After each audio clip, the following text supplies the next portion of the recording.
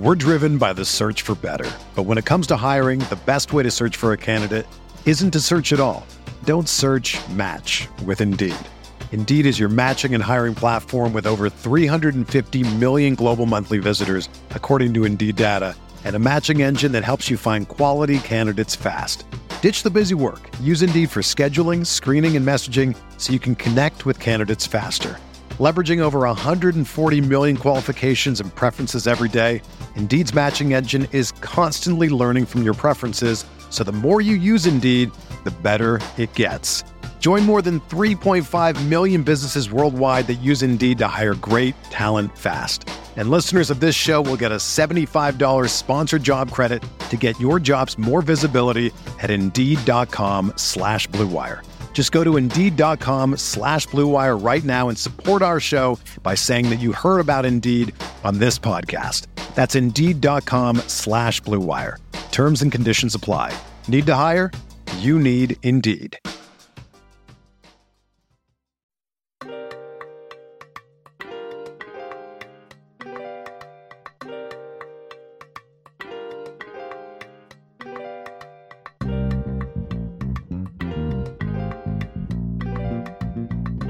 Tell Sean Payton, keep talking that. We gonna see him soon. You feel me?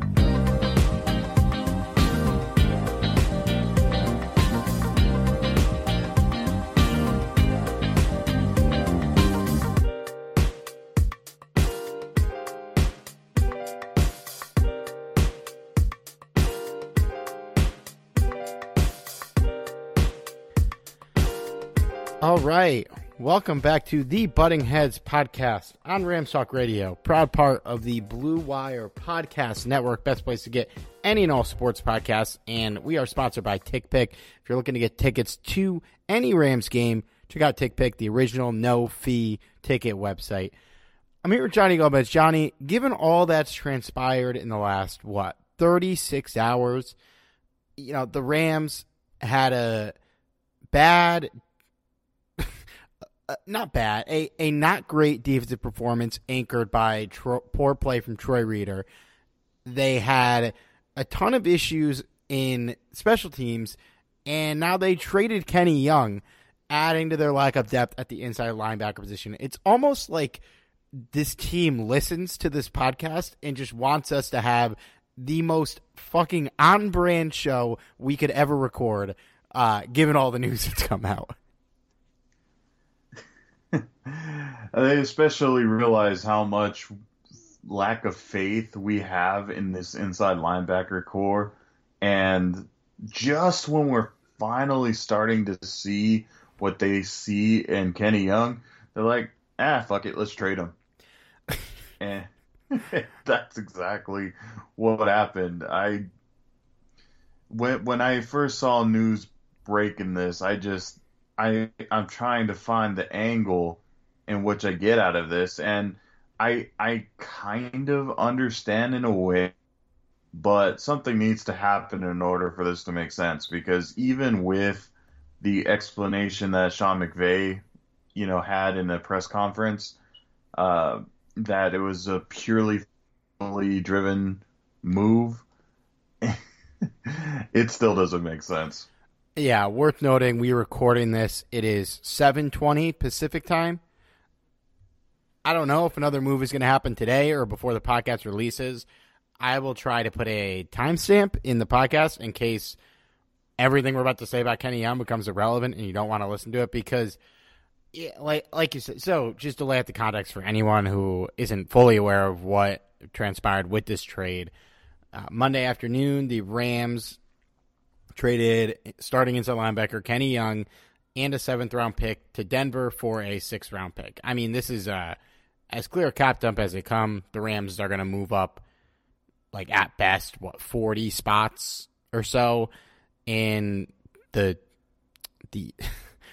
outer reaches of the NFL draft. 6th round, that Denver pick will probably be a early to mid 6th round pick. Our pick will probably be a late 7th. So, it's a sizable leap in numbers wise, but kind of irrelevant given what round we're in. Very rarely do maybe like 4 or 5 relevant players come out of each of those rounds every year, if that. So it's clearly a cap dump. They save about $1.5 million in the trade. Les Snead said as much. He called it a financially driven decision, said it was a tough decision to make. And I kind of forgot about this too, but if you didn't see this either, a couple days ago, the Rams restructured Rob Havenstein's contract, saved about $3 million. So they've opened up about $4.5 million in cap space, which is a sizable amount. And I agree with you. Before we talk about the roster implications of the Kenny Young not being there and taking away the best player in the weakest position on the depth chart, something has to be coming. A lot of apt comparisons have been made today to the Marcus Peters trade when that went down a couple years ago. Ironically enough, we got Kenny Young in that trade, and it seemed fairly obvious. Well, maybe not at the time because Peters was a more volatile player. It felt like something was going to happen, and then a couple hours later, the Jalen Ramsey trade happened. Nothing has happened yet as of right now, but something has to be coming, right? And to move Kenny Young of all, like, not, and a lot of people have also importantly noted online that the Rams traded Kenny Young. It's been a pretty negative reaction to the trade, as it should be if nothing else happens. But he is at best, average inside linebacker. And it's not the end of the world, even if they don't get anything back. But something has to be coming from this to cap dump a player for that little of a salary, where the only way it could be really meaningful impact on Stan Kroenke's bottom line is if it frees them up to bring in another player, which I would imagine, based on the team, would be either a better inside linebacker or a cornerback, or maybe there's somebody that's just really talented out there that's available that we don't know. Yeah, I have to imagine that there has to be some sort of target here. And personally, I'm hoping for Myles Jack. I'm just saying, I'm hoping for it. I highly doubt it happens because I imagine it's gonna take money that the Rams don't have. So yeah, I highly doubt that comes, but I'd imagine that there'd be at least some sort of either inside linebacker replacement or cornerback is definitely lacking depth at the moment. So that's another option. It's hard to say. Kenny Young, I felt like was someone that was pretty serviceable, especially this past game against the Detroit Lions. He had a pretty decent game. And then to see him just traded all of a sudden, I'm like, okay, this is weird. But yeah, it's really weird to see nothing come of this. I would sincerely hope that something comes of it. But yeah, my hope is Myles Jack, even though it's very unlikely. Yeah, well, I mean, if I've learned anything from Les Snead's tenure, it's that salaries don't matter. And, maybe they could figure out a way to get Myles Jack on the roster somehow. That'd be great. I wouldn't be shocked, though, either if they, given how the cornerbacks have been, this results in them making a move for a cornerback. I don't know who, but if you could upgrade another position of need at the cost of downgrading from Kenny Young to Ernest Jones, who you drafted on day 2 and you like, I think that's okay. But something has to be the result of it, because even if you decided for God knows why that you're done with Kenny Young and you just want to play Ernest Jones and you think it might cause a problem if Kenny Young's still on the roster, when you make that decision, like, it would be I think if you wanted to just play Ernest Jones, you just play him. You don't have to trade Kenny Young unless there is something coming. And so the trade deadline is a week away, right? We might not have something come this week. We might have to wait till next week for it. But I'd be really shocked if nothing happened. But let's just say, for the sake of conversation, because we don't know who they're going after, they don't bring in another inside linebacker. It's clearly going to be Troy Reeder, who just played the worst game of his career, and next to him is either going to be Ernest Jones, our third-round rookie pick, or Travin Howard, who has been floating around the roster for a while, had some injuries, got some playing time. I think back in 2019 wasn't incredible, but we've had worse linebacker performances than him in the last couple of years. I mean, take Kenny Young out of the equation. Take the fact that we just gave him away out of the equation.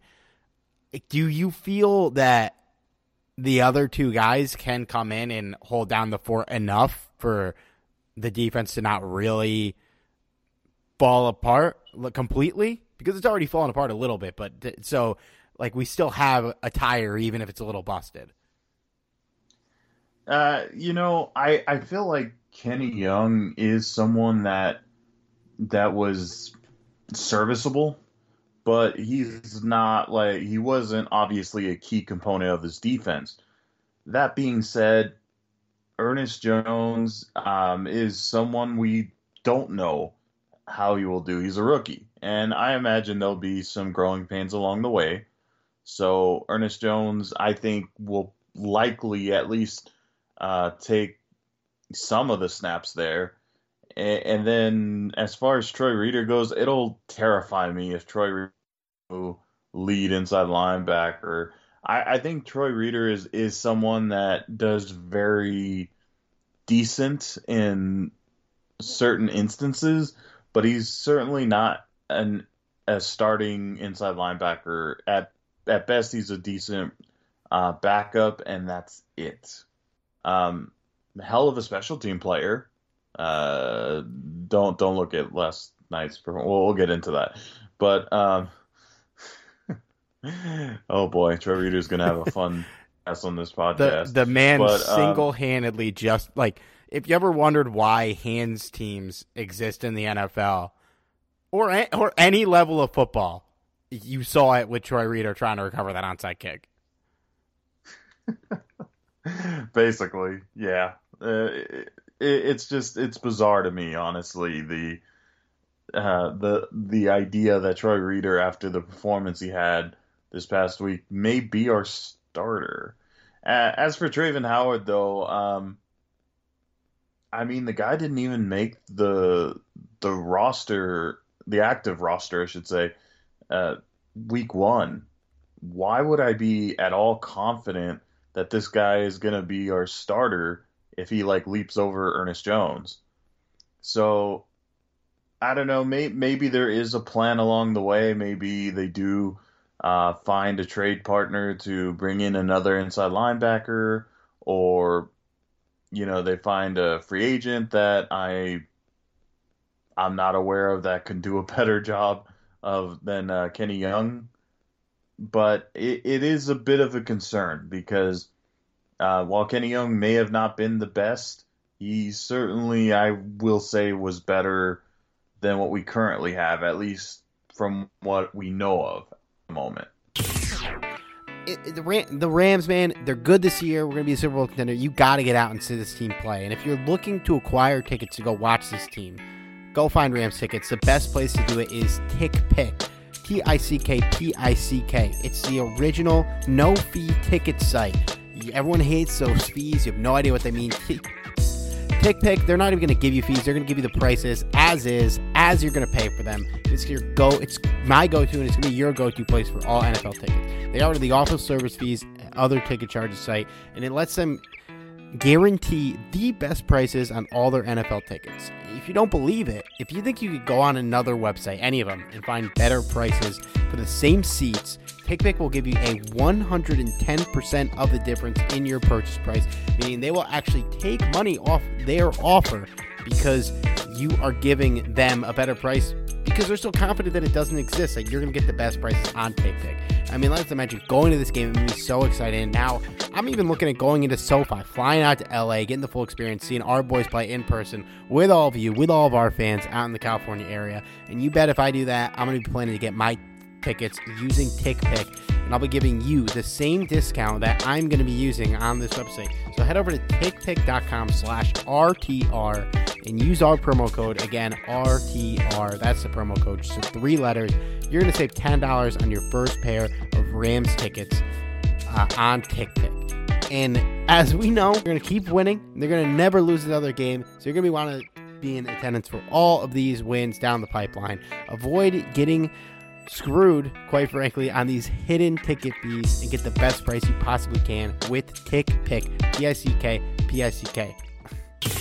Yeah, he was clearly their best linebacker this season. There's no question about that. I think that, by the end of the season, should they not bring in anyone else, I think Ernest Jones could get to the level Kenny Young was playing at, or close to it at least. Because it's not like Kenny Young was lighting the world on fire. He was playing fine. He was playing fine. Which is fine. Fine. I think Ernest Jones can get there, but there's certainly going to be some growing pains because he's a third-round pick. If there wasn't going to be any growing pains with him as a player, he would have been a first-round pick. So it's a good week for him to get thrown to the Wolves against Houston this week, and then it's going to be rough when we play Tennessee and Green Bay. No matter who, even if they didn't trade Kenny Young, those matchups would have been rough for this unit, but I'm cautiously optimistic that he can fill the gap, but it's going to take a little time, and it's going to take reps, and it's going to be frustrating at times, I'm sure. I don't get the Travin Howard hype. People talk about this, and no disrespect to him. I hope if he's the guy they choose, I hope he's great. People talk about him like he's a sure thing. It's we have Travin Howard. He's going to be fine. What fucking evidence do we have that this guy's going to be fine? If he was that good enough that we can plug and play him in, he would have beaten out these not great starting inside linebackers that we've had this year.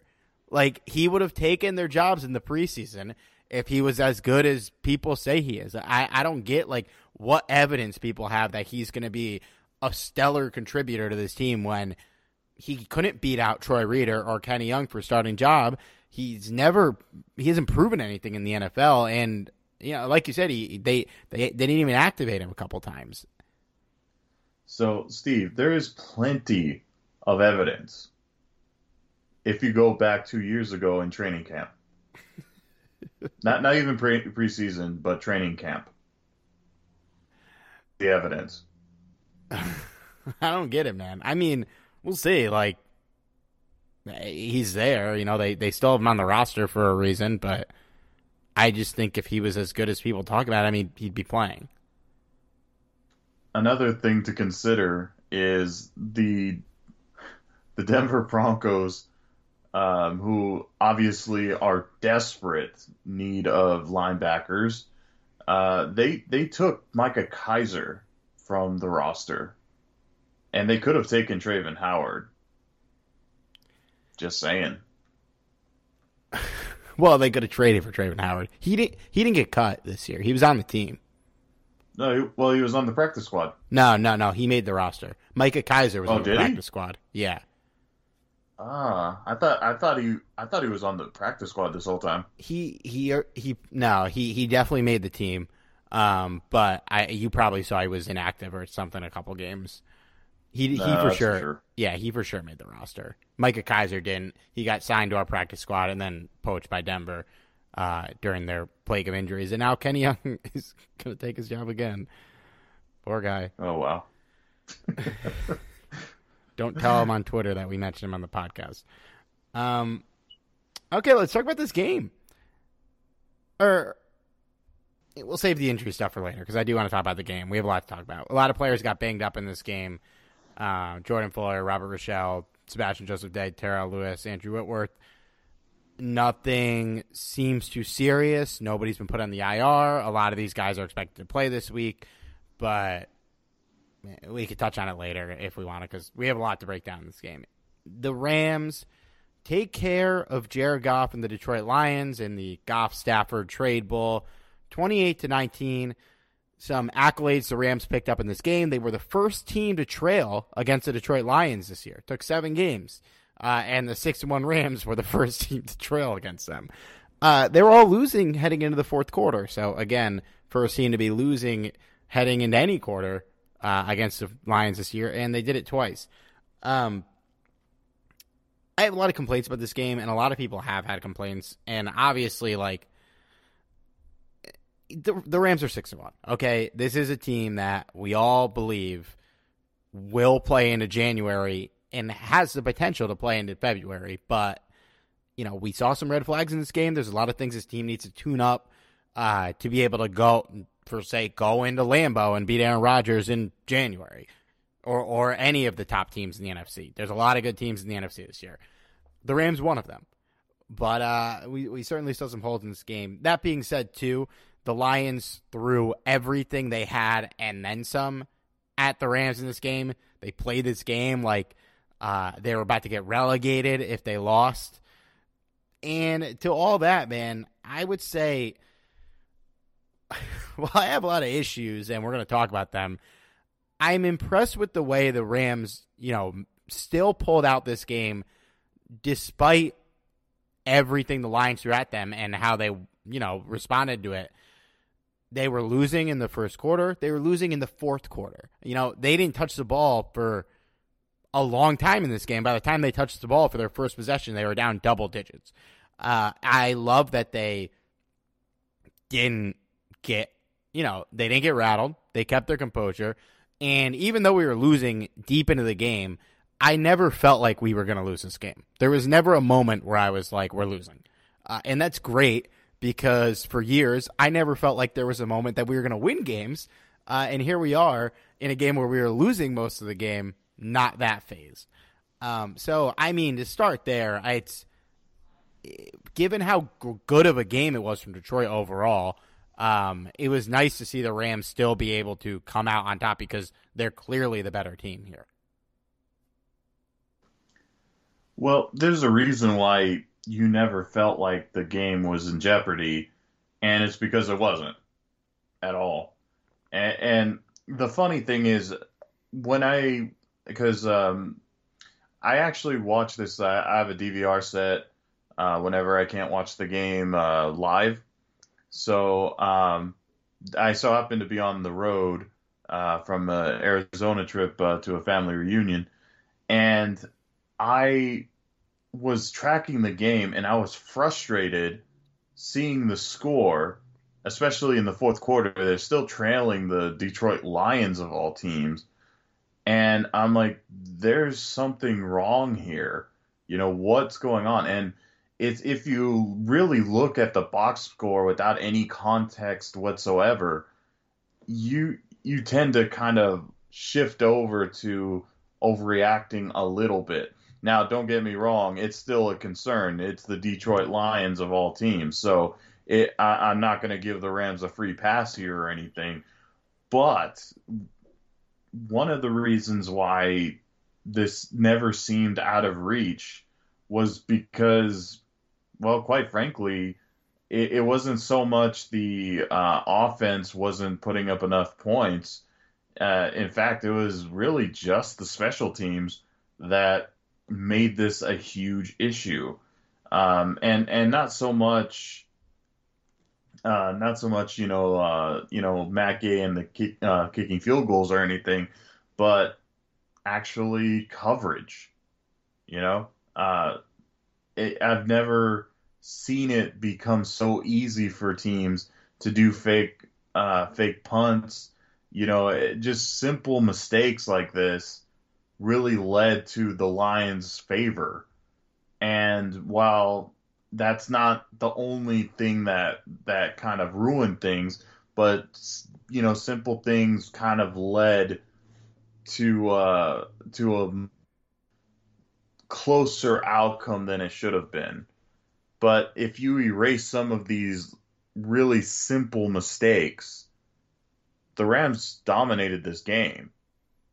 But again, this isn't something that the Rams can let go of. Against better teams, this is going to be a much different outcome. And it's kind of a reoccurring theme that we've seen all year long. And that's the biggest concern that I have. Yeah, I wouldn't say they dominated beyond special teams. The offense played great. it wasn't the best game I've ever seen from them, but they hold 0% of the blame for this game being so close. They did everything they needed to. They scored 28 points. They they weren't perfect on every drive, but they certainly did enough to win this game and then some, especially considering who we were playing. Defensively, we were not dominant. Even with, special teams, I have a lot to say. I feel like we haven't really gone into how insane and just silly the special teams unit has been this year. We are about to. But the defense was not good, considering who we were playing. You give up 415 total yards to the Detroit fucking Lions, man. That's not good. That's bad. That's bad. But I want to start with the special teams, okay? Johnny, I'm just going to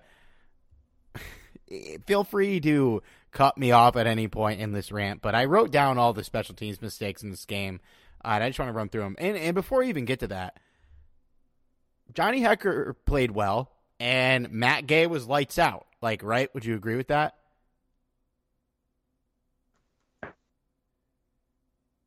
Absolutely. I feel like Matt Hekker. Oh wow, I'm combining names here. The collective group and Johnny Hekker.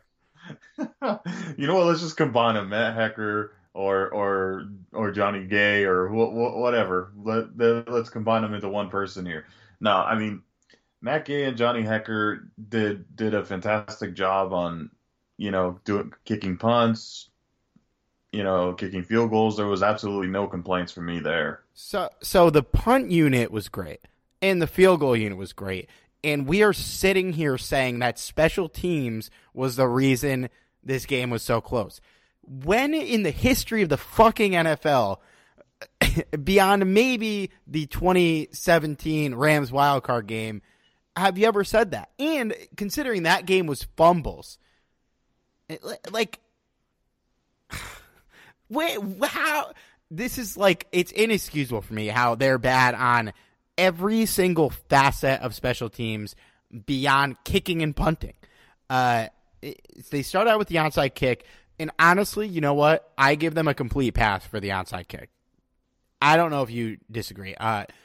As I said before, Troy Reeder had the absolute worst attempt at recovering an onside kick, but they weren't prepared for the onside kick, and why would they be? It was 5 minutes into the game.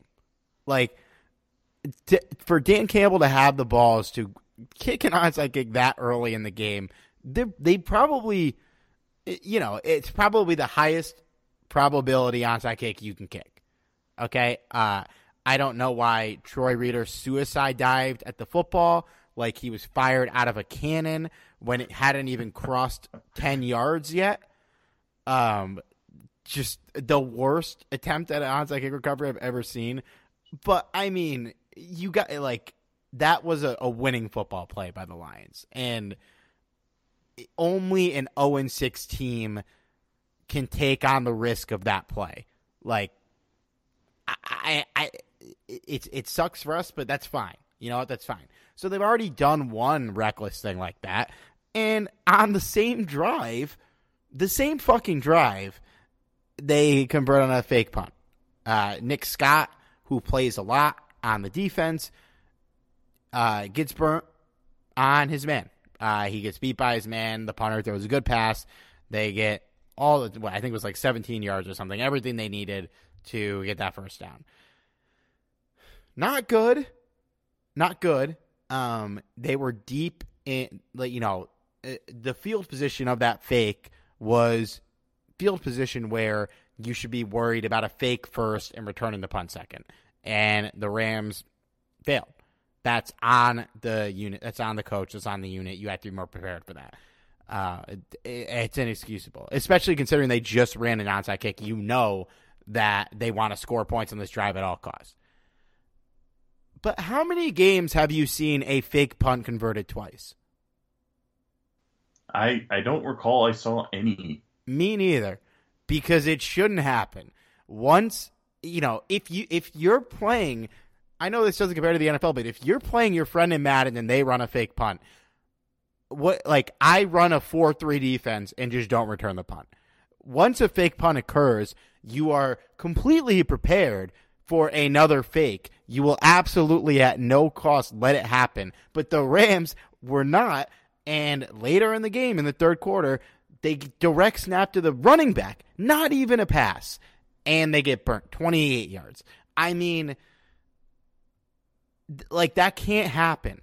And you're right. If this wasn't against the Lions, that would have turned the tide of the game. If that was against any team, if that was against a okay football team, that we'd be sitting here after a loss because of how big those two sequences were. Before I get to the other, the flip side of our return game, I want to give you a chance to chime in if you got any thoughts. I mean, that shit can't happen. To me, that's almost a fireable offense. And there is enough evidence in this game that we need a new special teams coordinator to me, or he's being hampered by somebody else making questionable decisions. The funny thing is we were supposed to be getting this veteran special teams coach. I forget his name even, I'll be honest. And, just being real. And, he was supposed to be saving the special teams. And so far, we're 7 games into the season, and it doesn't look any better than last year. In fact, it might even be a little bit worse. The only difference is we're no longer looking for a new kicker. Yeah, that's great. Joe DeCamillis. As a whole, the special teams unit has improved. And that's because Matt Gay was already here and we didn't go through that crisis. And Johnny Hecker figured it out, which I don't know if that's more on Hecker or maybe it is more on the coaching. I don't know. But we're driven by the search for better. But when it comes to hiring, the best way to search for a candidate isn't to search at all. Don't search, match with Indeed.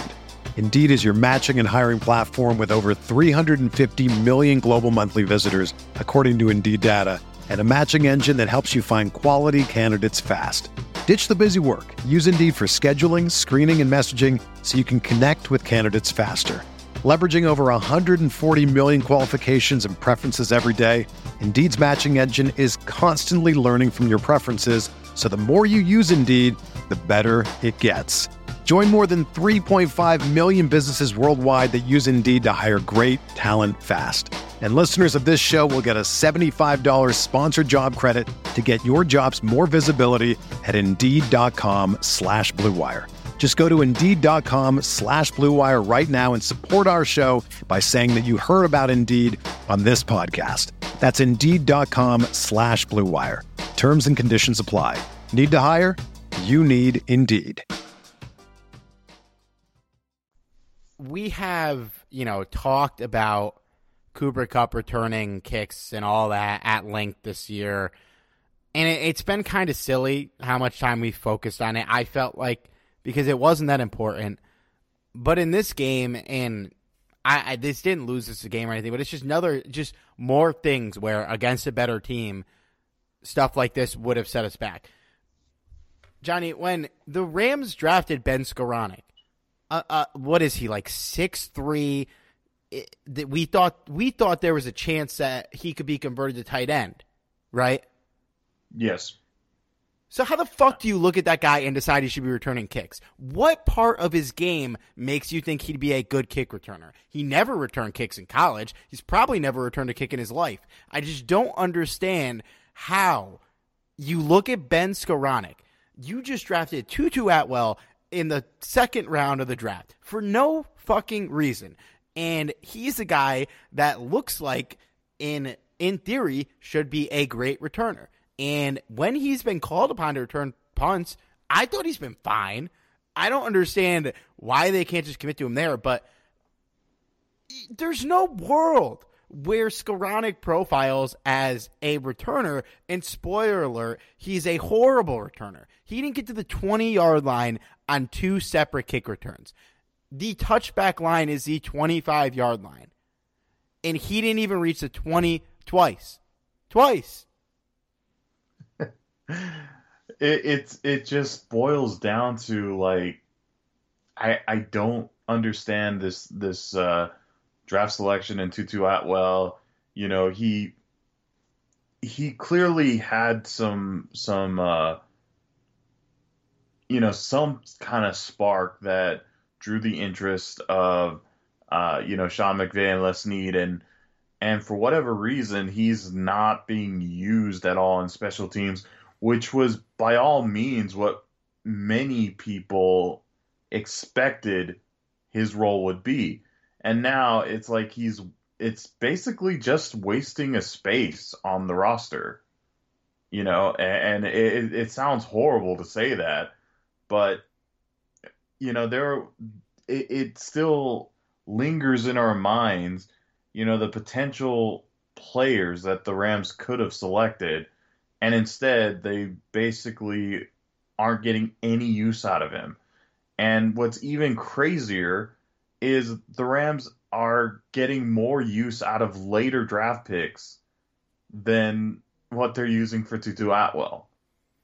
That's insane to me. And I'm not crazy. Like, his punts, he hasn't set the world on fire, but there's been no punt return by him this year where you you even batted an eye on him doing something questionable. No, and that's kind of the other frustrating aspect of it, is that it doesn't, at least that as far as I can remember, it hasn't seemed like he's been, having any issues catching the football or holding on to the football. He may not be getting, but I'm pretty sure he can do a much better job than Ben Skowronek. Dude, I could have done a better job than Ben Skowronek. I wouldn't have caught the football. Yeah, basically. Maybe the only time in my life I've ever thrown out that analogy and it's been accurate. If the ball reached the end zone, I would catch it and take a knee, or more realistically, I'd muff it, but the defense wouldn't be there yet, so I could pick it up and still take a knee. Yeah, and you'd still be doing better than Ben Skowronek did. Yeah, because we would have started the drive at the 25-yard line, not the 16. I think the important thing to note here is that it's not a jab at Ben Skowronek at all, because in his defense, this is a guy that is never intended to be a returner. This is a guy that should be, making catches in the red zone. Of course, the Rams are uberly talented at wide receiver, so he may never get that opportunity unless they have, significant amount of injuries. Hopefully it doesn't come to that. But that's the point. Why are they using him for that situation? I swear, if we see someone like, I don't know, let's say, who's a good target here? If we see Joseph Noteboom returning punts, I'm going to be really concerned. I mean, Kendall Blanton got activated. If we're just throwing fucking players out there, maybe they throw him back. I can't think of a worse player they could have thrown back there. Literally not.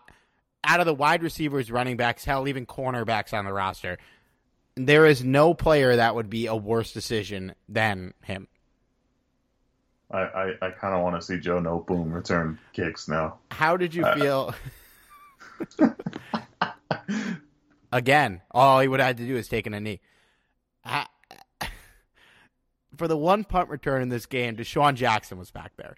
You can't make this shit up. Now, I will actually defend that decision because, similar to Tutu Atwell, you spent a considerable amount on this player. $5 million on Deshaun Jackson is not nothing, considering how strapped the Rams were for cash. For whatever reason, they don't want to play him on offense, so let him return punts. Even though he's a walking injury, you're not using him. Okay, he's one of the best punt returners of the last 15 years. If you're not going to play him on offense, let him return punts. Yeah, absolutely. I don't think there's any question whatsoever. In fact, I applauded them when they put in Deshaun Jackson. Certainly is hell better than Ben Skowronek. So, yeah. Well, listen, I would rather they played him on offense and didn't use him on special teams. But if you're not going to play him, Yeah, fucking sure. Let him return punts. I mean, that's kind of what we were harping on all off season is that yes, please don't use them for punt returning or kick returning if you're going to use them in the offense. But that's the big key thing. If you're going to use them on offense, which so far this season it's only been one game, so fuck it, just let them return. Yeah, I mean, just because it's a natural transition, we talked about players that would replace Johnny Munt potentially this week. I think we kind of both figured it would just be a shift to 11 personnel with 3 receivers. And not only was it that, all 3 of them played 94% or more of the snaps. So Van Jefferson was on the field almost the entire game. Played really well, I thought. But, yeah, I still would like to see Deshaun get 20 to 30% of the snaps rather than he played 4. Van is good, but Deshaun provides something out there that the other guys don't provide, or at least don't provide as well. And you know, you paid for that weapon. Trot him out there. And it's not like a Tutu Atwell situation where he's a rookie, very raw, and you don't know if he could contribute on offense, nor do we know if he ever will. But with Jackson, you know he can. I just, it's not something that we, like, not nearly the most concerning thing about the Rams, but it's just weird that they don't play him. I don't know. We could circle back to the offense, but we're pretty deep in this podcast, and we got to talk about the defense. I know the longtime listeners are waiting for us to break down Troy Reader's performance in this game. But I think the defense as a whole, and a lot of blame has been put on Raheem Morris about how this defense has been this year, and I don't know. To me, it feels more like personnel issues. In this game, and correct me if I'm wrong on this, the pass rush seemed like they played well. Yeah, like Leonard Floyd played great. It wasn't as lights out as it was against the Giants, but still solid. I'm not misremembering things, am I? No, I mean, I felt like pass rush was never really a huge issue. In fact, one of the biggest issues, or one of the biggest plays given up, was I believe it was DeAndre Swift, who they just kind of dumped the ball off to after they had a blitz come out and try and get at Goff. Well, that's kind of a consequence for blitz. You know, it was well executed. They got to Goff, but at the same time, you know, there is a consequence when you put out a blitz like that. You're totally exposed, and that's what happened. You know, and it was an odd play to call just because that's what Goff does. That was the only thing Goff did in Los Angeles. Yeah. So, you know, at that point, DeAndre Swift is a hell of a player. That's all he needed to do. So, in my opinion, it was a bad call. I wouldn't have done that because, again, knowing Goff's specialty, you should have saw that coming. But you know, that's one play, and albeit it was a terrible play, that takes away, you know, a big chunk of the Lions' points. So it wasn't that the pass rush wasn't getting to Goff. It was just they made stupid decisions at the wrong time here. Yeah. Jesus, I'm repeating myself. This was, I think they were solid, but I mean, and that, I guess I gave Ryan Morris a pass before, but that was a suspect play call considering everything we know about Jared. To his defense, he wasn't here last year.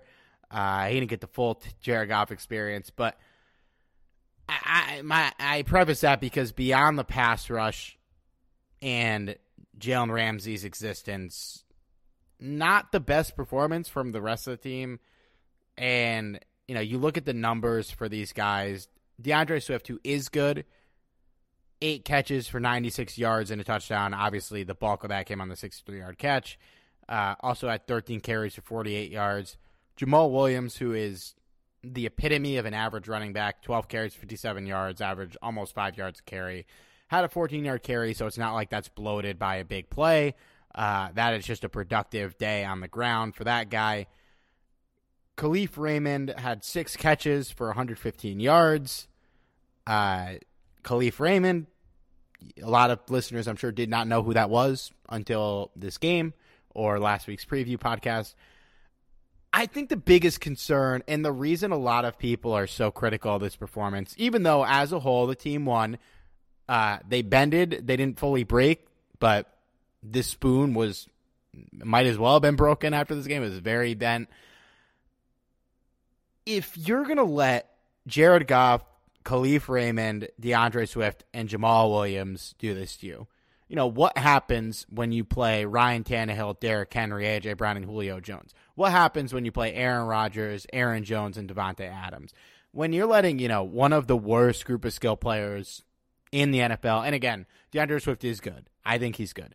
But it's still overall one of the worst skill player units in the league. When they carve you up like this, we play Tennessee in 2 weeks, man. That is the best running back maybe we've seen since Adrian Peterson, arguably at his peak better. And when you have to go against guys like A.J. Brown, Julio Jones, Devontae Adams, like dominant receivers. And luckily we have Ramsey we could throw at them. But, I mean, you're lining up Robert Rochelle across the line is Julio Jones. You don't feel good. It's just, it's a little terrifying. And we have time to figure it out, but it is certainly makes me feel like the Titans are going to hang 40 on us. Well, hopefully Darius Williams will be back before the Titans, if I'm not mistaken. And, hey, even if they do, their defense is not good either, so we could hang 45 on them and win the game. But they're certainly going to score a lot of points. At that point, I would hope that we use Deshaun Jackson, just saying. But, yeah, I think even still, like, I felt like there were some good plays defensively from the pass rushers. Jalen Ramsey had a hell of a game. It wasn't just the interception, which was a total Jared Goff interception, but he gave us that one. He got hit though, but even if it didn't get hit, it was a tough throw. It was a stupid throw. As far as Jalen Ramsey did the whole game, like he was everywhere on the field. I was like, holy shit! And man, he really nailed Jared Goff at that one. I don't think he got the sack. But, man, he made Jared Goff feel that one. He fucking brought it, man. He had a hell of a day. But, yeah, I had to give props to Jalen Ramsey there because I think that was one of his best games. I mean, it's not saying much coming against the Detroit Lions, but he did kind of save the game. Yeah, he played great. I thought Aaron Donald had a good game. I thought Leonard Floyd had a great game. Rapp and Fuller. I know Fuller missed a tackle or two, but not a bad day from them. And overall, it wasn't a bad day from the defense overall. But the issue is, like, if this same exact game happened entirely against the Packers, we'd be a lot more positive about it. The issue is, to me, this is an 0-7 team with bad players carving us up. Like, it's good that they, most of the time, were able to get it together at the end of drives. They forced them, that Jalen Ramsey turnover was huge. They got it done a lot of the time, but the times they didn't, given who was across the field from us, it's scary. And they need to improve. It was a promising game for Robert Rochelle before he got hurt, but David Long was cooked when he was out there, as is usual. I wasn't impressed with Nick Scott in this game, even though he did have the interception. And obviously, Troy Reeder in this game, like, he was the main inside linebacker in this game. Played 81% of the snaps. Young, I think, played around 50%. Reeder had 8 tackles, but he missed 4. He allowed 7 catches for 54 yards on 7 targets. Jared Goff clearly read the scouting report, knew that this guy was barbecue chicken on pass coverage. He graded out on Pro Football Focus as a 26.4, the worst player in the game for the Rams. So brutal. It was a really pathetic showing, one of the worst games of his career. It's amplified by the fact that we just traded the guy across from him, and now he's really going to be our focal point of the inside linebacker group. And, you know, like, you can game script around a linebacker who can't cover. You could hide him and shit. You could take him off the field for passing downs. He got cooked in pass coverage, but we know that. Like, we know he's bad at that. It's never been in his scouting report his strength. But when you're missing tackles, what's the point of him? If he can't make tackles, you know, you miss 4 tackles. That is inexcusable for an inside linebacker. Missing 2 tackles for an inside linebacker is tough to swallow. Their job, like, their primary function is to tackle people. It's the only position on the defense, I think, where that is really legitimately their most important function is to just make tackles. They're supposed to be the most reliable tacklers on the defense. And it's just, you can't bench him because who are you going to bench him for? So it's like, unless the guy that they're trading for or acquiring is going to be his replacement and they move up Ernest Jones to take Kenny Young's spot, and I think that's going to be the better solve, he's still going to be out there. And, you know, luckily he's been better than this for the rest of the year, but just to know this could happen, and against this unit, I am terrified for how many times he fails to tackle Derrick Henry, man. No doubt about that. I am very concerned, unless the Rams make a move, which I suspect they will. I'm very, and Darius Williams can't come back fast enough. I know he wasn't the same Darius Williams as last year, but he was still 10 times better than what we've seen from David Long. So, yeah, I think there are certainly better outcomes coming here. It's just there's a lot to be concerned about still. Yeah, he was fucking brutal in this game, man. And, you know, beyond the propulsor gun onside kick attempt,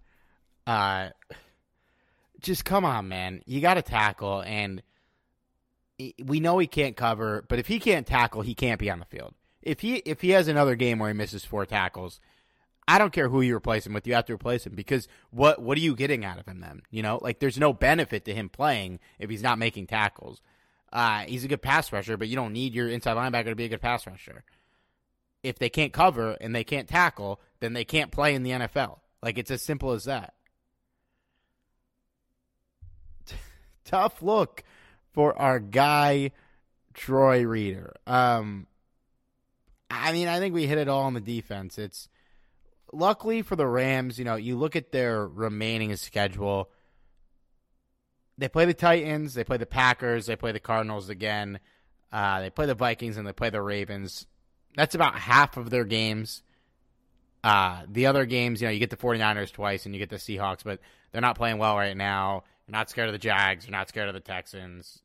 You know, you're not scared of the Seahawks really anymore. It's you know, they could drop all 5 of those tough games and they're still gonna make the playoffs. But the issue is, A, you want to keep winning. B, if you want to win the division, the Cardinals are 7-0. You got to start winning some fucking football. Like, well, they're winning football games, but you need to win games that you're not expected to win, and you can't lose any games that you're expected to win.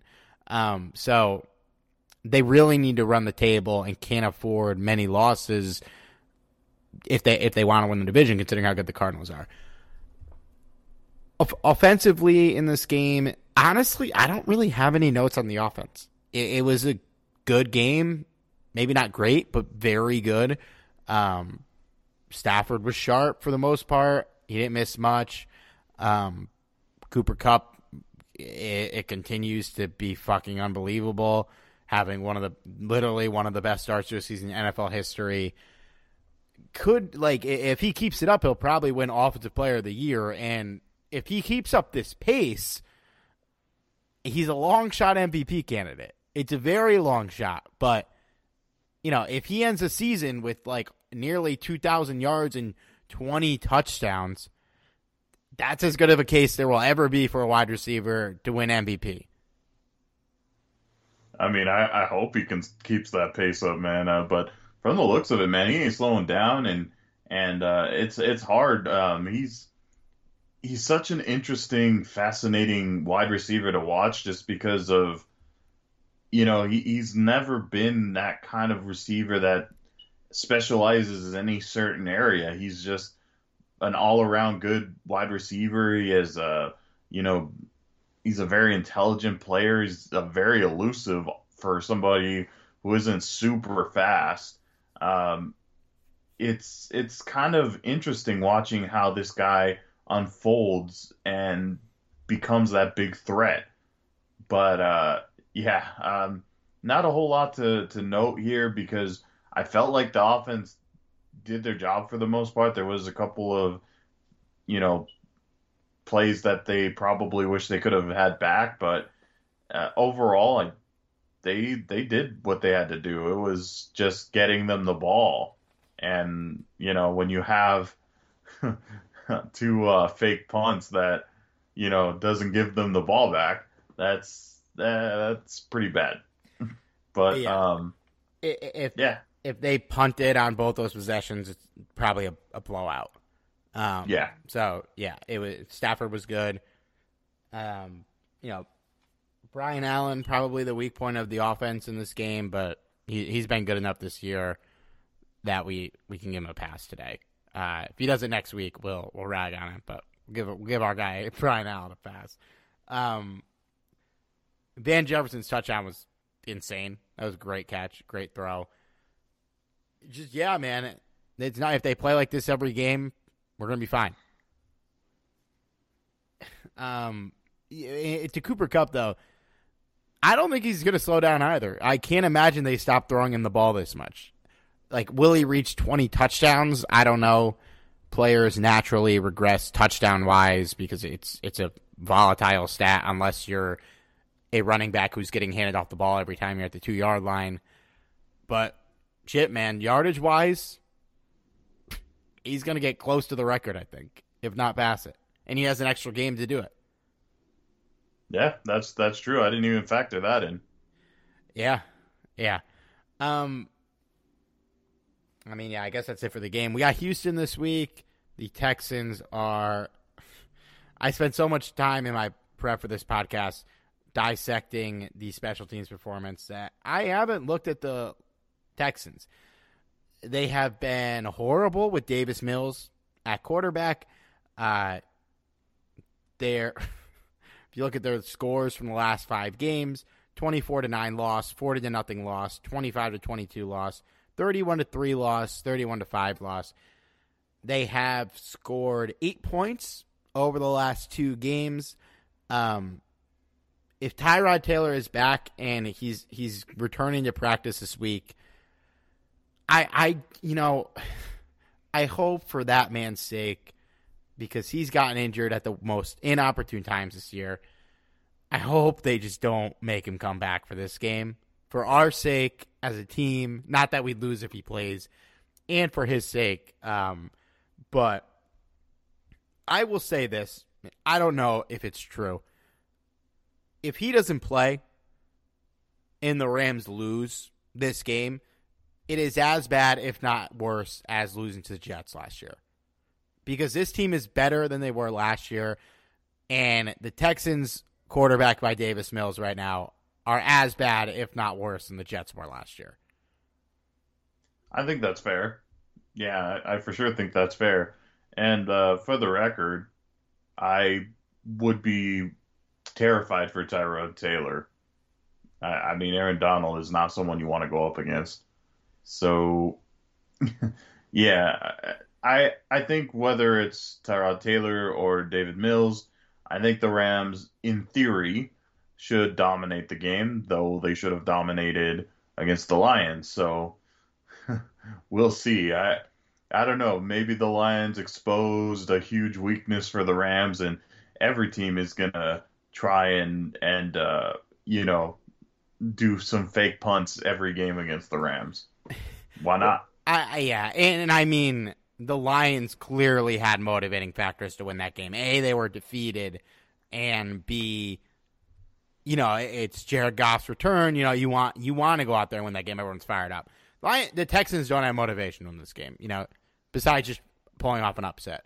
They got their win for the year, so they won't live in infamy. They're just developing players. They're bad. They're throwing shit all at the wall, seeing what sticks. I would be absolutely fucking floored if we got the effort from them this week that we got from the Lions last week. And like, man, they're so bad with, like, beyond that first game against Jacksonville. Ever since Davis Mills has taken over, their offense has just been an absolute fucking train wreck. Davis Mills is completing 65% of his passes, 6.1 yards per pass, 5 touchdowns, 7 interceptions. It's not entirely his fault. The offense is devoid of talent. They have the 30th best rushing attack in the NFL, led by Mark Ingram. You know, Brandon Cooks is good, but literally if you just throw Jalen and shadow coverage on Cooks, I think you're fine. Nobody else is a real concern. I don't hate Nico Collins, but he hasn't really played. So if this team has a stellar offensive performance, then honestly we're fucking doomed. If Davis Mills trots out on the field and their running attack plays well and they can move the ball consistently, we're toast. We're fucking toast. Yeah, I totally agree with you. If Mark Ingram runs all over us, oh man, this is going to be interesting season. Yeah.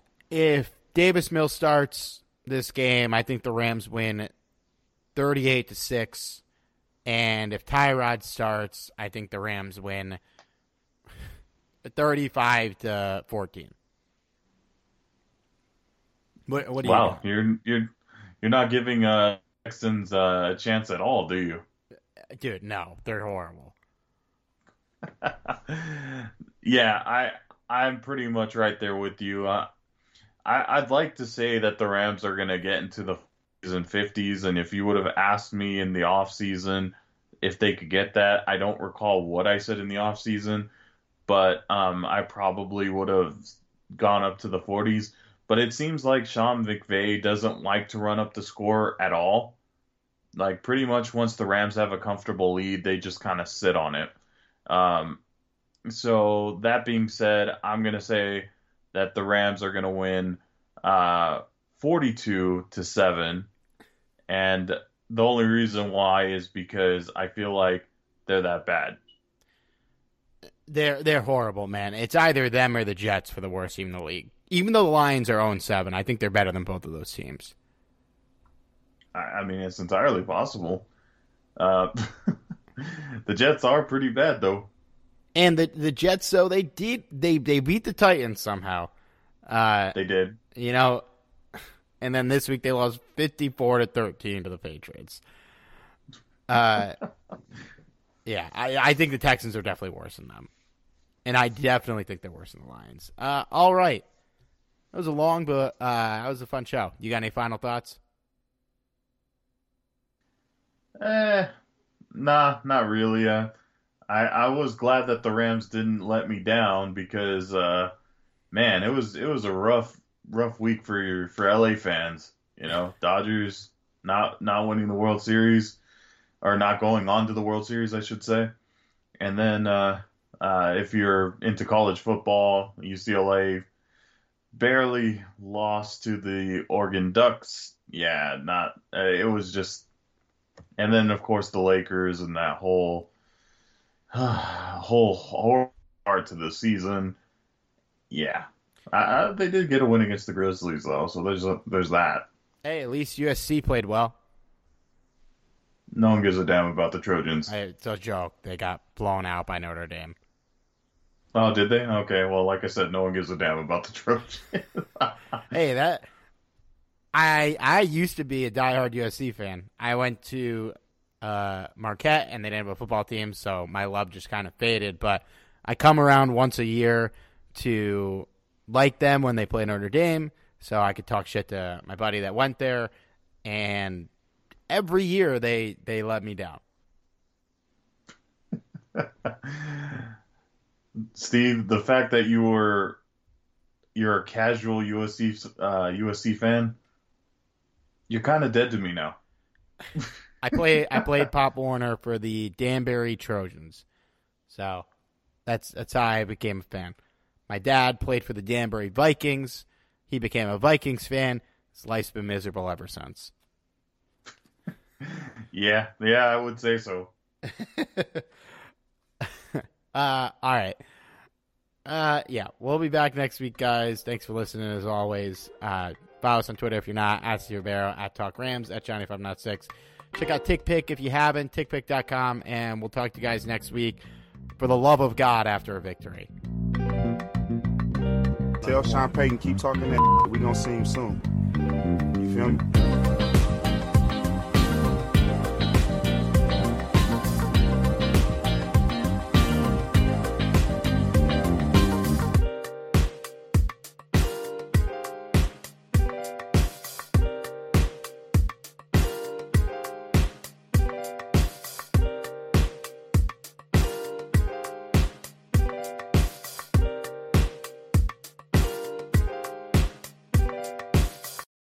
The headlines remind us daily, the world is a dangerous place. The elites in charge say everything's fine, stop noticing. But you know better. And your gut knows that time is short to prepare for a world that is 4 missed meals away from chaos. My Patriot Supply has helped over 3 million families become more self-reliant and is the company Americans trust to prepare. Go to MyPatriotSupply.com and secure their best-selling 3-month emergency food kits. Each contain delicious breakfasts, lunches, and dinners, averaging over 2,000 calories per day.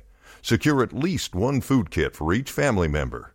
For a limited time, save $200, plus get free shipping on all their Ready Hour 3-month emergency food kits.